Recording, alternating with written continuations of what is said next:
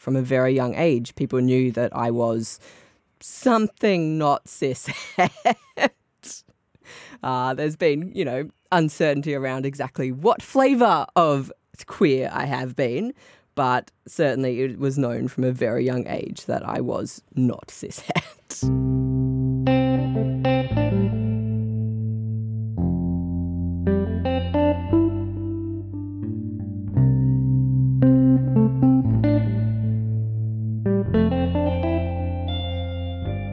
Hi, my name is Elle and I'm a bi-plus non-binary queer person living on Bangarang country, working with Lion Wangaratta.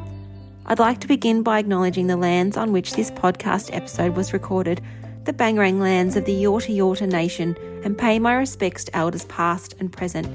I'd also like to acknowledge the traditional custodians of the various lands on which you live, work and play today, and acknowledge that sovereignty has never been ceded. We recognise the important role that art has played on these lands for thousands of years and feel privileged to work alongside artists continuing the creative practice of one of the oldest surviving cultures in the world. Always was, always will be. This episode you're about to hear is with Kian, who uses he, him pronouns and describes himself as a transgender fluid male. Kian grew up in regional New South Wales and now lives in Wangaratta on Bangarang land in northeast Victoria.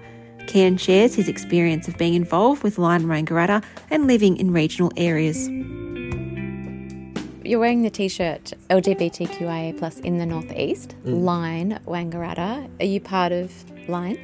Yeah, I'm a board member of the Lion Committee. So I do events like this just as a attendee. But my sibling is actually the facilitator for this. And how is life in Wangaratta for you? I really love Wangaratta. Out of all of those places I've lived, I think Wangaratta's the place that has felt the most like home. And a large part of that is Lion and being involved in the Lion Committee and having that LGBTQIA+ space in this regional area has really meant a lot for me. Have you been able to access communities like this in all the other places that you've lived, or have there been times in your life where you've felt that you haven't been able to connect with people?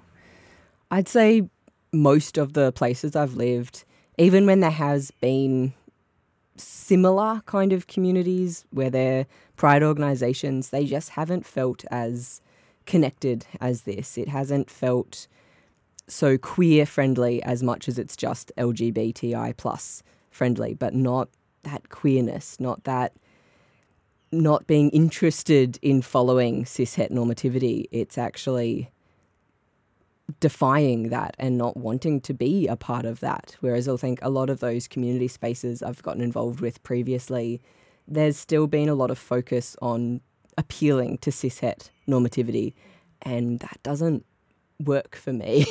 It's just never been something I've been able to fit into. From a very young age, people knew that I was something not cishet.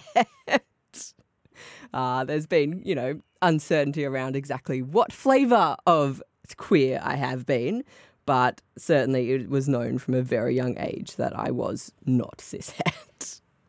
So this particular organisation makes you feel much more,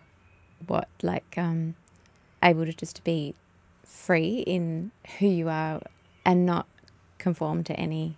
Do you know what I mean? Is that what you're saying? Is it? I think a large part of the difference, what makes Lion really stand out for me, is that it's not just LGBTQIA+ friendly. It is friendly across a lot of different intersections, and it's very neuroqueer. So it's that neurodivergence and LGBTQIA+ mingling.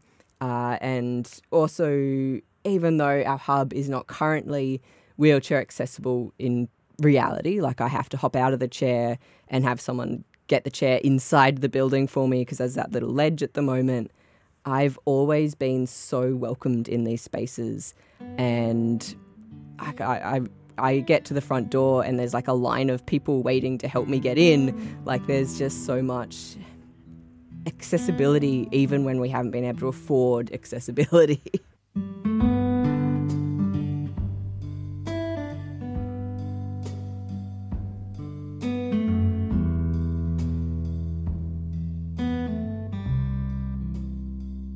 What does pride mean to you?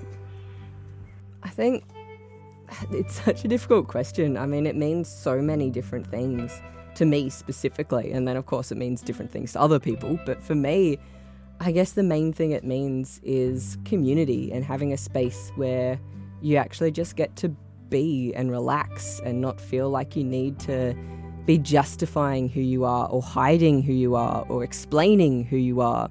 You can just exist in that space and not have to owe anyone anything about who you are. And what's your superpower? My superpower? Like of choice or the one that I have? Tell me both. I'd like to hear both. So not really breaking the mold here as a gender fluid person, but if I had to pick a superpower, it'd be shapeshifting, which is just such a cliche. But you know what? I don't care. It's what I would pick. As for superpower I have, I'm a creative writer and an actor, and I think one of the superpowers that I have would be being able to truly understand different perspectives and get into different minds and understand how people think and feel and be compassionate around those differences. So that's your current superpower? Yeah. And how have you been able to develop that?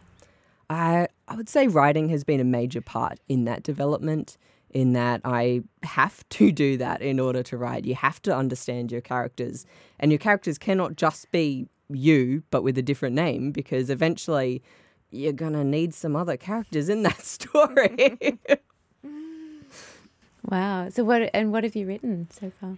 I'm still working on my first novel, but I have had some poems published. I am working on a collection of poems as well, and constantly sort of sending stuff off when I've got the energy to different magazines and anthologies and things like that. So I'm sort of building up a little collection of my own poems and short stories, as well as working on my first novel. Can we listen to them or read them anywhere?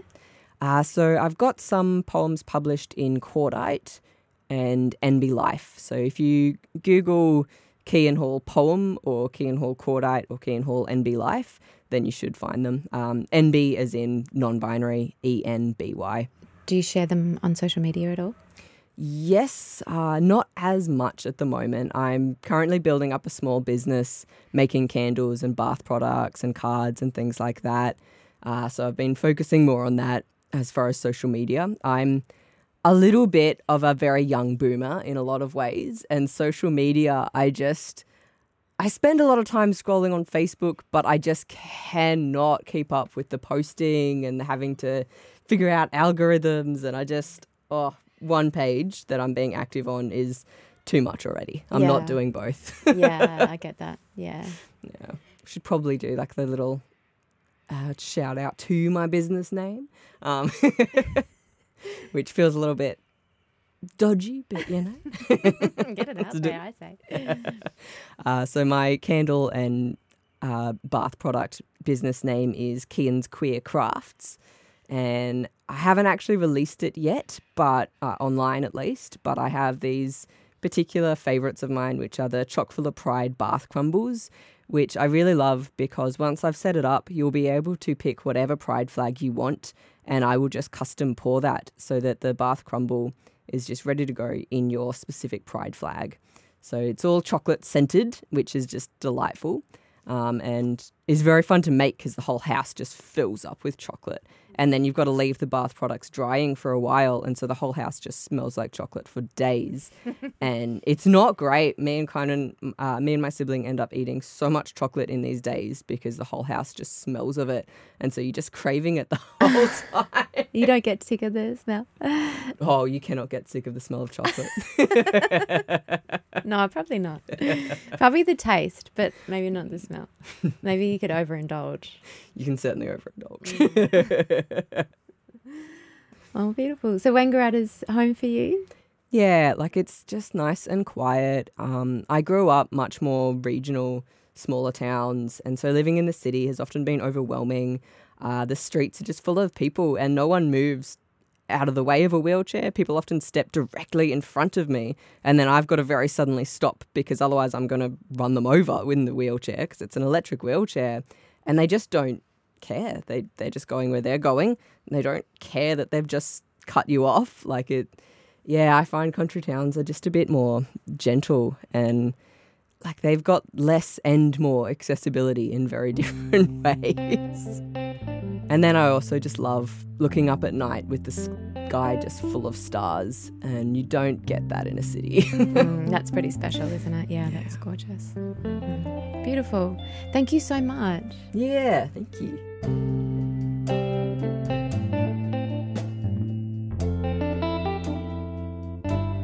This podcast is released every Tuesday and Friday and could not have been possible without the support of our local community partners, Midsummer and the Fairer Victoria portfolio of the Victorian State Government. Throughout the series, you will hear firsthand the successes, hopes, dreams, fears and struggles of diverse members of our community. Pride Finder, the Rainbow Road Trip, was a travelling project commissioned during the 2023 Midsummer Festival as part of the State Government's initiative Victoria's Pride. Helen Thomas, an award-winning creative audio producer, journalist and queer ally, developed a mobile story studio with the purpose of encouraging connection, cultivating empathy and preserving people's experiences. As much of Victoria's queer history relies on verbal recount, Midsummer, Helen and the Pride Finder connected with regionally living LGBTQIA+ Victorians to help capture their unique stories.